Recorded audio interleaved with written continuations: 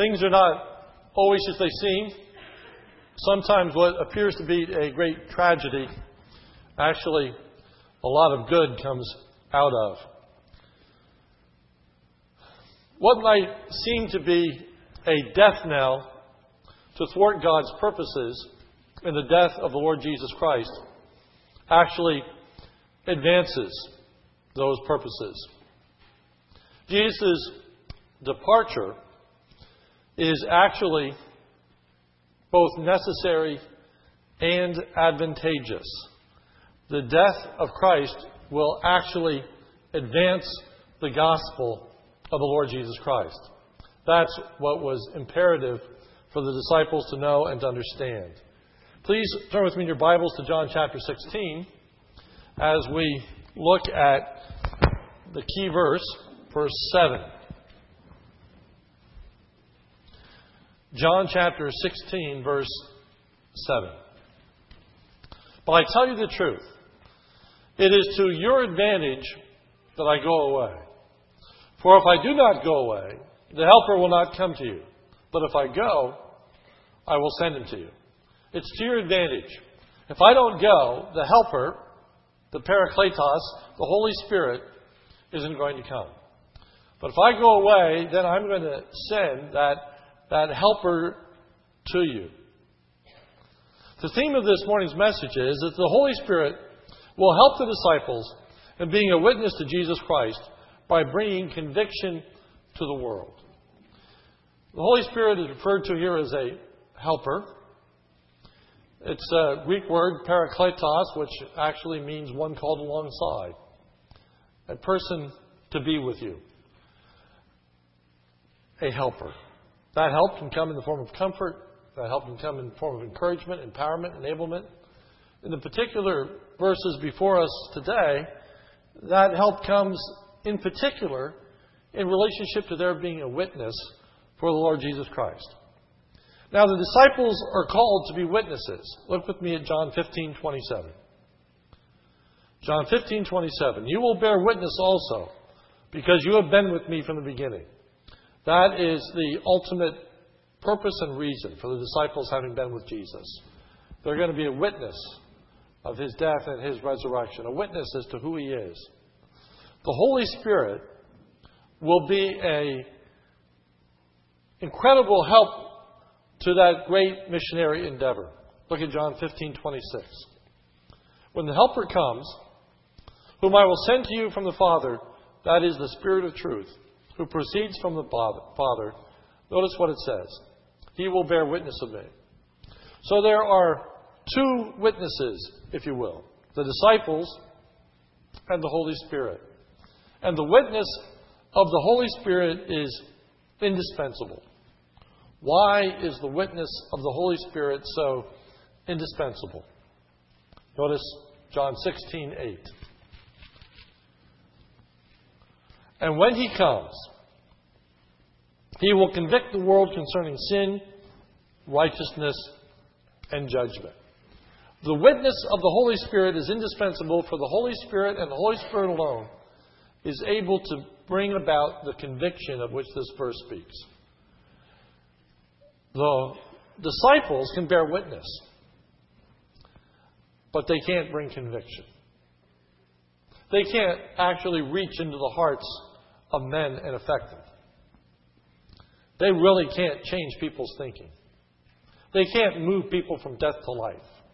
They can speak about what Christ has done, but they are limited in that capacity. But the Holy Spirit is able to bring conviction of sin, righteousness, and judgment. So what is meant by the word convict? Convict. The NAS translates verse 8 as convict. The NIV as convict. The King James in verse 8 uses the word reprove. What is meant by convict? Well, it's a legal term. A legal term that we are well familiar with. It refers to passing the sentence, being found guilty of a crime. Evidence is presented. Guilt has been established. A judgment rendered. The person is convicted. The person is guilty. The person is condemned. In this passage, the Holy Spirit brings that sentence of conviction, that sentence of condemnation, that sentence of God's disapproval with regard to sin, righteousness, and judgment. He is able, the Holy Spirit, through our conscience, to rightly judge ourselves. That we see ourselves as condemned, unacceptable before God because of sin, righteousness, and judgment. So let's look at this conviction that the Holy Spirit brings. First, the Holy Spirit will convict the world that has been guilty of sin and failing to believe in Jesus. Notice John 16, verse 8. John 16, 8. My Father is, verse 8. And when He comes, He will convict the world concerning sin, righteousness, and judgment. Concerning sin, because they do not believe in me. Sin, because they do not believe in me. In the Scriptures, unbelief is a sin. A sin. Why? Why would unbelief be a sin? Answer, because there is no valid reason for a person failing to believe in Jesus. Unbelief is rejection of truth. It is not the inability to understand or ascertain truth. Unbelief is willful. Unbelief is not a matter of the intellect. It's a matter of the heart. It's not a failure to know, it's a failure to yield. A failure to love. A failure to appreciate all that God has done. Look with me at John 15:23, the verses that lead up to this. John 15:23. He who hates me hates my Father also. If I had not done among them the works which no one else did, they would not have sin. But now they have both seen and hated me and my Father as well. But they have done this in order that the word may be fulfilled which is written in the law. They hated me without a cause. You see, they hated Jesus. They rejected Jesus without a cause, without a valid reason. Without an acceptable explanation. They are guilty because there was no reason for them to hate Jesus. And then positively stated, in verse 24, if I had not done among them the works which no one else did, they would not have sinned. But the point is, Jesus did. Jesus did among them works that no one else had ever done. And as a result, they have sin. They have guilt for failing to trust in Jesus, failing to believe in Jesus. The works that Jesus performed prove that He came from God. Verse 24. If I had not done among them the works which no one else did, they would not have sinned. How did the works that Jesus did prove that He was from God? How did the works that Jesus do render mankind sinful for failing to believe in Him? What is so persuasive about the works that Jesus did?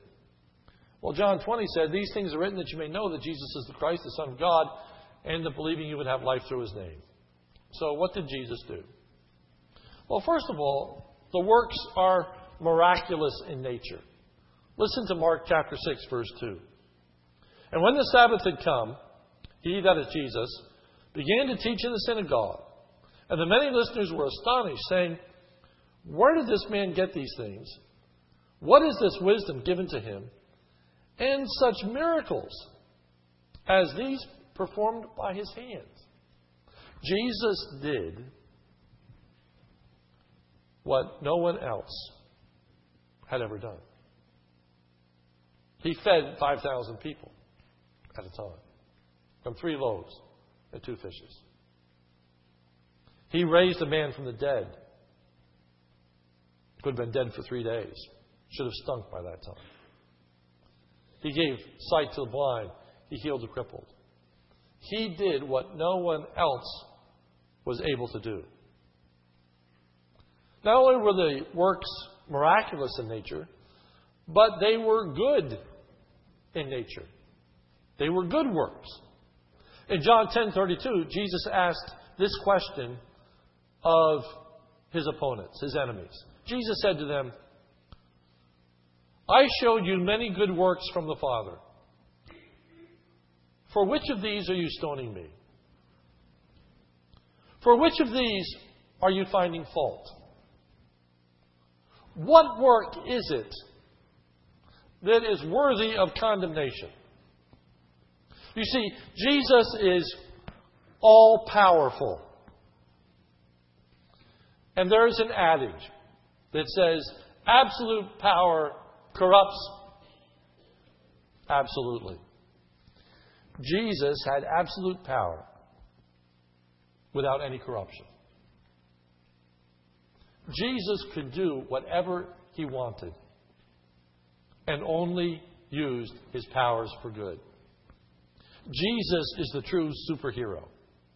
All the others are mythological. And many of the superheroes use their powers for good and evil. Jesus is the true superhero. He had the true superpowers. And he used his powers only for good. He never misused his power. He caused no harm. He took no life, even as he hung upon the cross and people were railing accusation against him. He did no harm. He took no life. He cast no spell. He did not do anything evil in the exercise of his powers. He was good in the use of those powers. His works were good in the sense that Jesus did not use his powers for self-aggrandizement or to be self-serving. Jesus did not use his powers to be self-serving. Early on in his public ministry, right from the get-go, Satan tempted him. He'd been in the wilderness for 40 days, hadn't eaten anything. Satan came to him and tempted him and said, turn these stones into bread. Jesus said, man shall not live by bread alone, but by every word that comes from the mouth of God. He used his powers to feed the multitude, but he didn't use his powers even to feed himself. How can you find fault with that? How can you find fault with that? Jesus did not get rich through his earthly ministry. The Scripture says, foxes have holes, the birds of the air have nests, but the Son of Man has nowhere to lay his head. He didn't even provide for himself a dwelling. He owned no property. He didn't even own a simple donkey. When it came time for him to enter Jerusalem, he had to enter Jerusalem on a borrowed donkey. He took no offerings at any of his speaking engagements. He healed, he asked nothing in return. How can you find fault with that? His works were good in the sense that they led people to God, not away from God.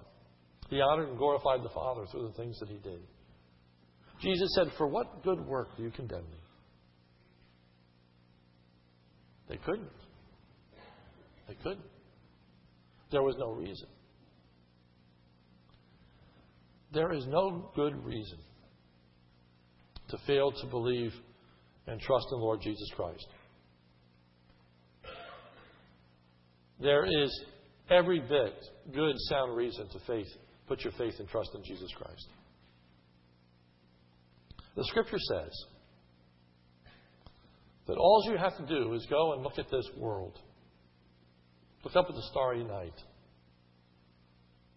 And there is enough evidence there to demonstrate that there is a God. The heavens declare the glory of God. The firmament is showing forth His truth. There's no valid intellectual reason to fail to believe in God, to fail to believe in Jesus Christ. It's willful. And because of that, it is sinful. The only reason people don't come to Christ is, according to John chapter 3, because their deeds are evil. They don't want to expose them. They don't want to admit them. They don't want to acknowledge them. And so they hide behind, many times, intellectual unbelief. When the reality is it's sinful, willful unbelief. Which brings us to the next point. And that is the Holy Spirit will convict the world that Jesus is righteous and they are not. John chapter 16, verse 10. And concerning righteousness, because I go to the Father and you see me no longer. Jesus was righteous. The righteousness of Jesus is seen in the Scriptures. The Scriptures teach us that there is none righteous, no, not one. There's none that understands. There's none that seek after God, except for the Lord Jesus, who was in all points tempted like as we are, yet without sin. But outside of the Scriptures, mankind recognized that there was no unrighteousness in Jesus. Jesus was proven to be righteous in a court of law. Just before Jesus died, He's going to be sentenced to death. He's going to be crucified. This is what Jesus is talking about. His coming death. And is going to be with the Father. But just before His death, He was placed on trial twice. And twice, He was declared to be innocent and even righteous. Pilate, the governor, having responsibilities in the Roman government to oversee the province in which this crucifixion was going to take place. The Jewish leaders brought Jesus to Pilate to be examined. Pilate's conclusion was this. Luke 23:4. Pilate said to the chief priests and the multitudes, I find no guilt in this man. I find no guilt in this man. Later, he says, you brought this man to me as one who incites the people to rebellion. And behold, having examined him before you, I have found no guilt in this man regarding the charges which you made against him. No, nor is Herod, for he sent him back to us, and behold, nothing deserving death has been done by him. So, Pilate, in anticipating the possibility of an appeal, sends Jesus to Herod. And Herod examines Jesus. And Jesus says, and Herod says, I find no fault in this man. The civil authorities said, Jesus is innocent. Jesus is righteous. The chief priests had been the unrighteous ones. They had hired people to lie concerning what Jesus had said, knowingly listening to false witness, having paid for false witnesses to lie about Jesus. They had paid Judas out of the temple treasury to betray Jesus. And so, they were unrighteous. But not only were the Jewish leaders unrighteous, but the great multitude who had gathered together for the triumphal entry and the celebration of the Passover were unrighteous. Listen to this. Now at the feast, we're talking about the feast of the Passover. Jesus has now been found guiltless by Herod, found guiltless by Pilate. But the Jewish leaders wanted him to be put to death. Now at the feast, the governor was accustomed to release for the multitude any one prisoner whom they wanted. And they were holding at that time a notorious prisoner called Barabbas. Barabbas, a notorious prisoner. The Bonnie and Clyde of his day.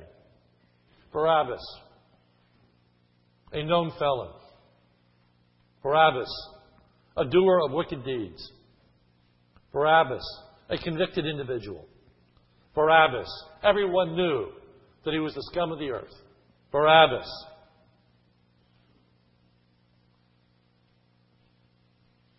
And when they were holding that time a notorious prisoner called Barabbas, when therefore they were gathered together, Pilate said to them, "Whom do you want me to release to you? Barabbas or Jesus?" The custom was that there would be an opportunity for a convicted individual to go free. Pilate says to the crowd, "Who shall I set free? Barabbas or Jesus?" For he, that is Pilate, knew because of envy they had delivered him up. So he knew what was motivating the Jewish leaders. So Pilate was going to one-up them. Pilate was going to go to the multitudes. Pilate knew that the Jewish leaders wanted Jesus dead. Pilate said, "I'm going to go to the multitudes. The people who had heard Jesus, the people who had witnessed Jesus, the people who had cried, 'Hosanna!' when he entered in the triumphal entry. I'm going to go to the crowds. I'm going to go to the masses. And I'm going to put up the worst criminal that I can find. And I'm going to put up Jesus. And I'm going to let them decide. Who do you want? Who should go free? How is justice going to be best served? What would be the right thing to do? Barabbas or Jesus?" And the crowd chants, "Barabbas, Barabbas, Barabbas. Set Barabbas free." Pilate says, "What shall I do with Jesus?" "Crucify him! Crucify him! Crucify him!" They weren't interested in righteousness. They weren't interested in justice.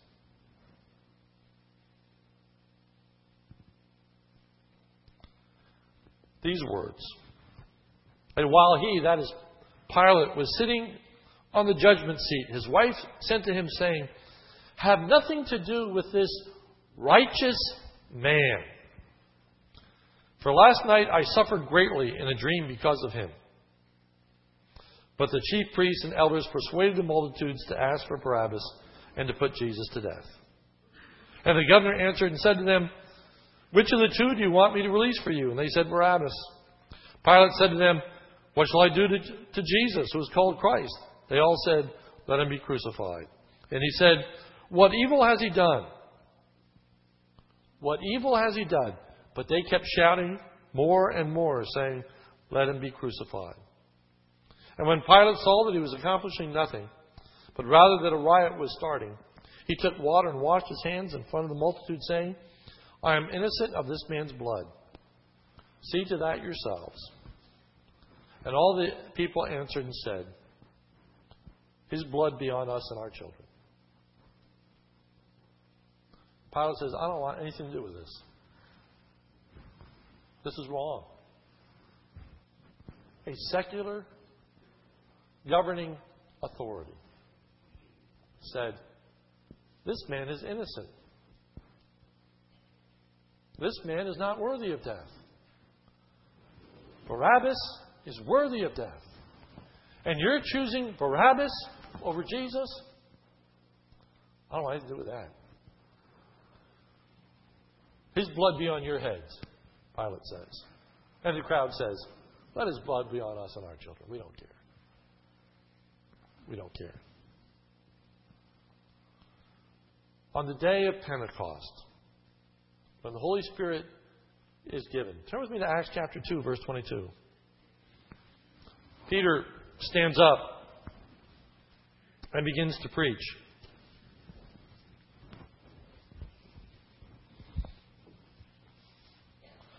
Acts 2:22. Holy Spirit has just been given. The one that's promised.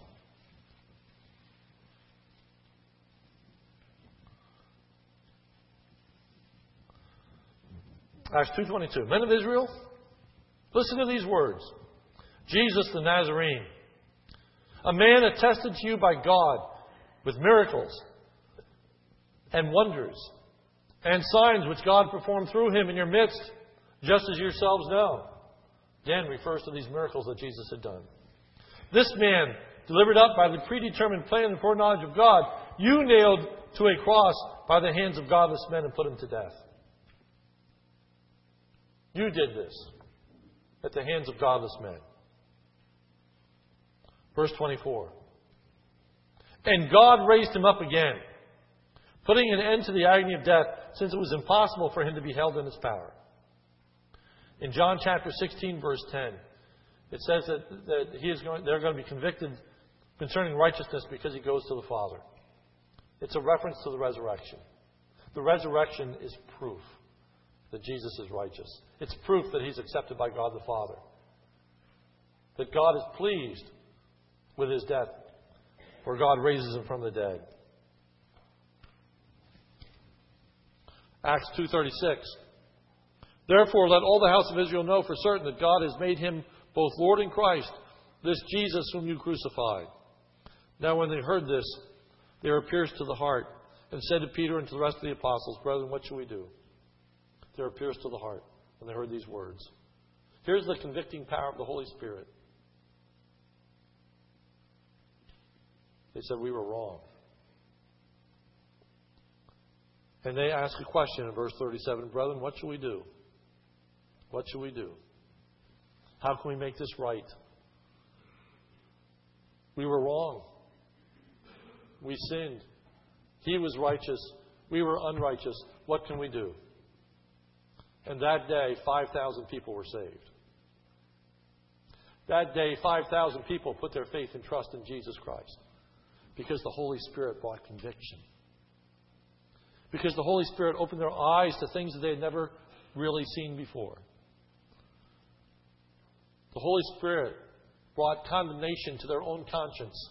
They said, yes, we're guilty. It's true. He was righteous and we weren't. And they were convicted. We need to realize in our life that Jesus is righteous and we're not. The Bible is truth, and to reject it is to reject the truth.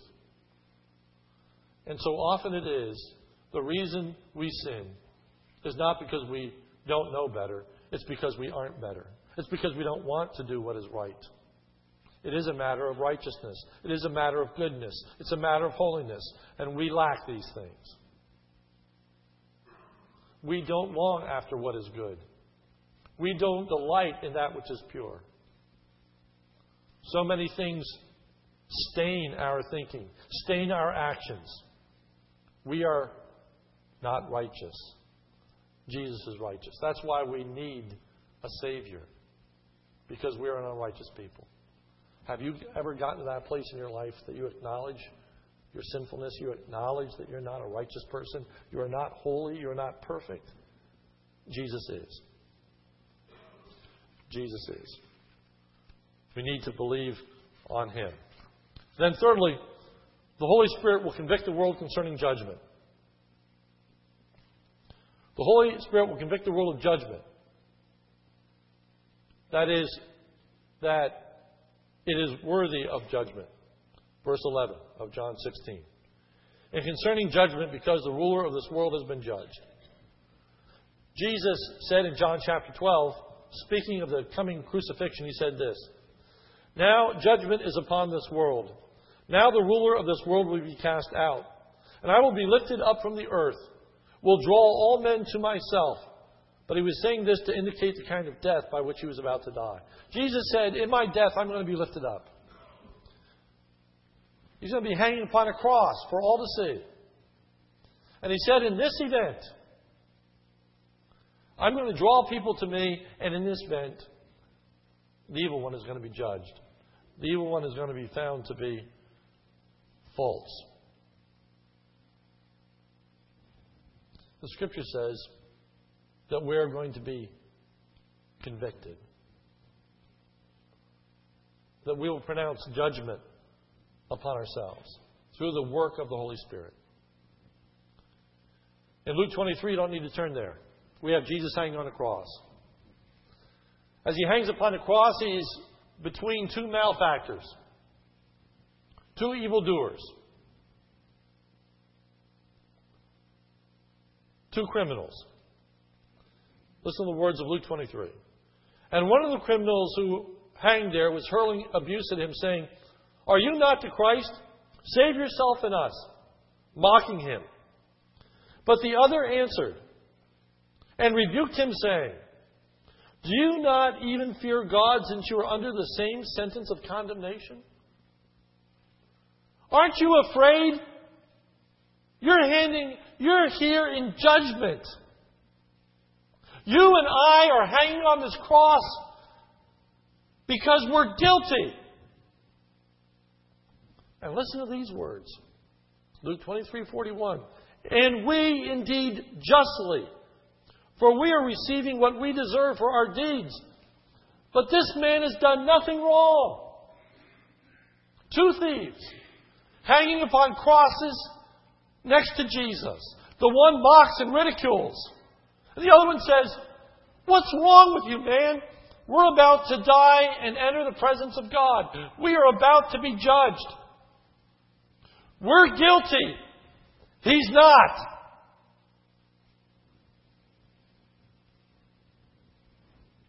And he was saying, "Jesus, remember me when you come into your kingdom."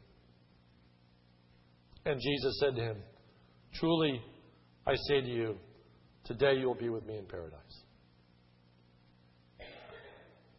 Convict the world of judgment.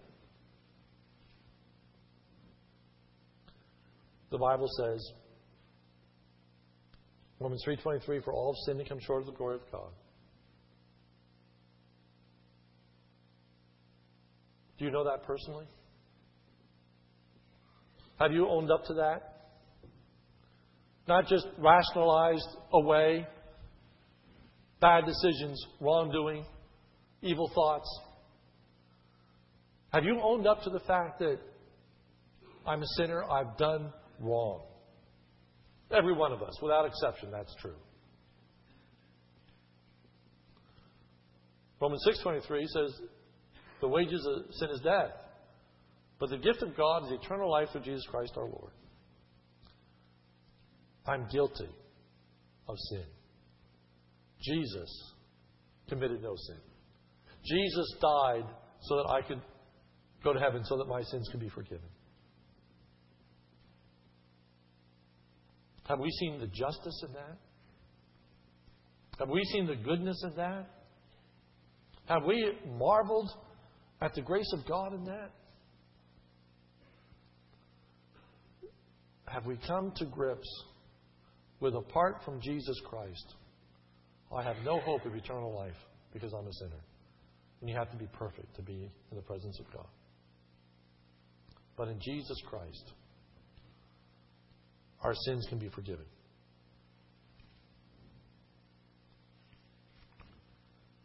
Has the Holy Spirit brought a sense of judgment to us? A right thinking about ourselves and who God is? Listen to these words of Luke 23. Jesus was saying, "Father, forgive them. They do not know what they are doing." They cast lots, dividing up his garments among themselves. And the people stood by looking on. And even the rulers were sneering at him, saying, "He saved others, let him save himself, if this is the Christ of God, his chosen one." And the soldiers also mocked him, coming up to him, offering him sour wine, and saying, "If you are the King of Jews, save yourself." Now there was an inscription above him, "This is the King of the Jews." It was about the 6th hour, and darkness fell over the whole land until the 9th hour. The sun being obscured, and the veil in the temple was torn in two. Jesus cried out with a loud voice, saying, Father, into thy hands I commit my spirit. And having said this, he breathed his last. These words. Now when the centurion saw what had happened, he began praising God, saying, certainly this was an innocent man. The centurion who stood by saw it all. Surely this was an innocent man. He was righteous. He was just. He didn't deserve to die. Only the Holy Spirit can bring about that conviction. Only the Holy Spirit can work and move in the heart of an individual to bring them to a place that honestly and fully acknowledges that Jesus is righteous, Jesus is holy, He didn't deserve to die. I did. He died in my place so I can have eternal life. I ask you this morning, where are you in this understanding? Has the Holy Spirit opened your heart and mind to recognize these simple but yet tremendously profound truths? And they are these. First, sin. Sin. I have no excuse for it. Unbelief. I can't hide behind an intellectual misgiving. I need to be honest with myself. If I don't believe, it's willful. I'm hiding my head in the sand.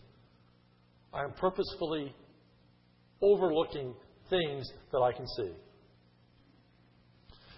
This morning, if you won't admit that you have committed sins, you're being dishonest with yourself.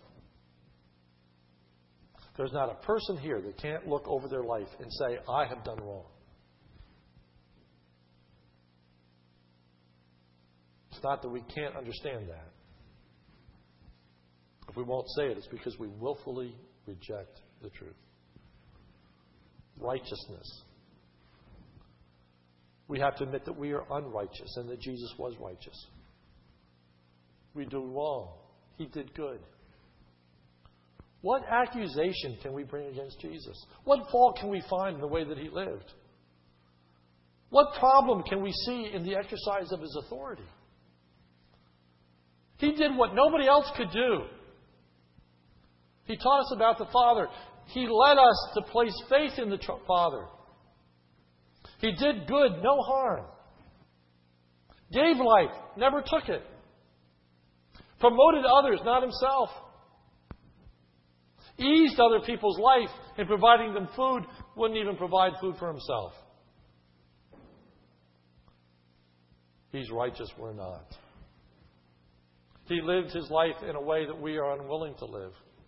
He loved and gave Himself in ways that we are not willing to love and give ourselves. He's righteous. We're not. A place of condemnation. It would be just for us to pay for our sin. It was unjust for Jesus to die. He was innocent.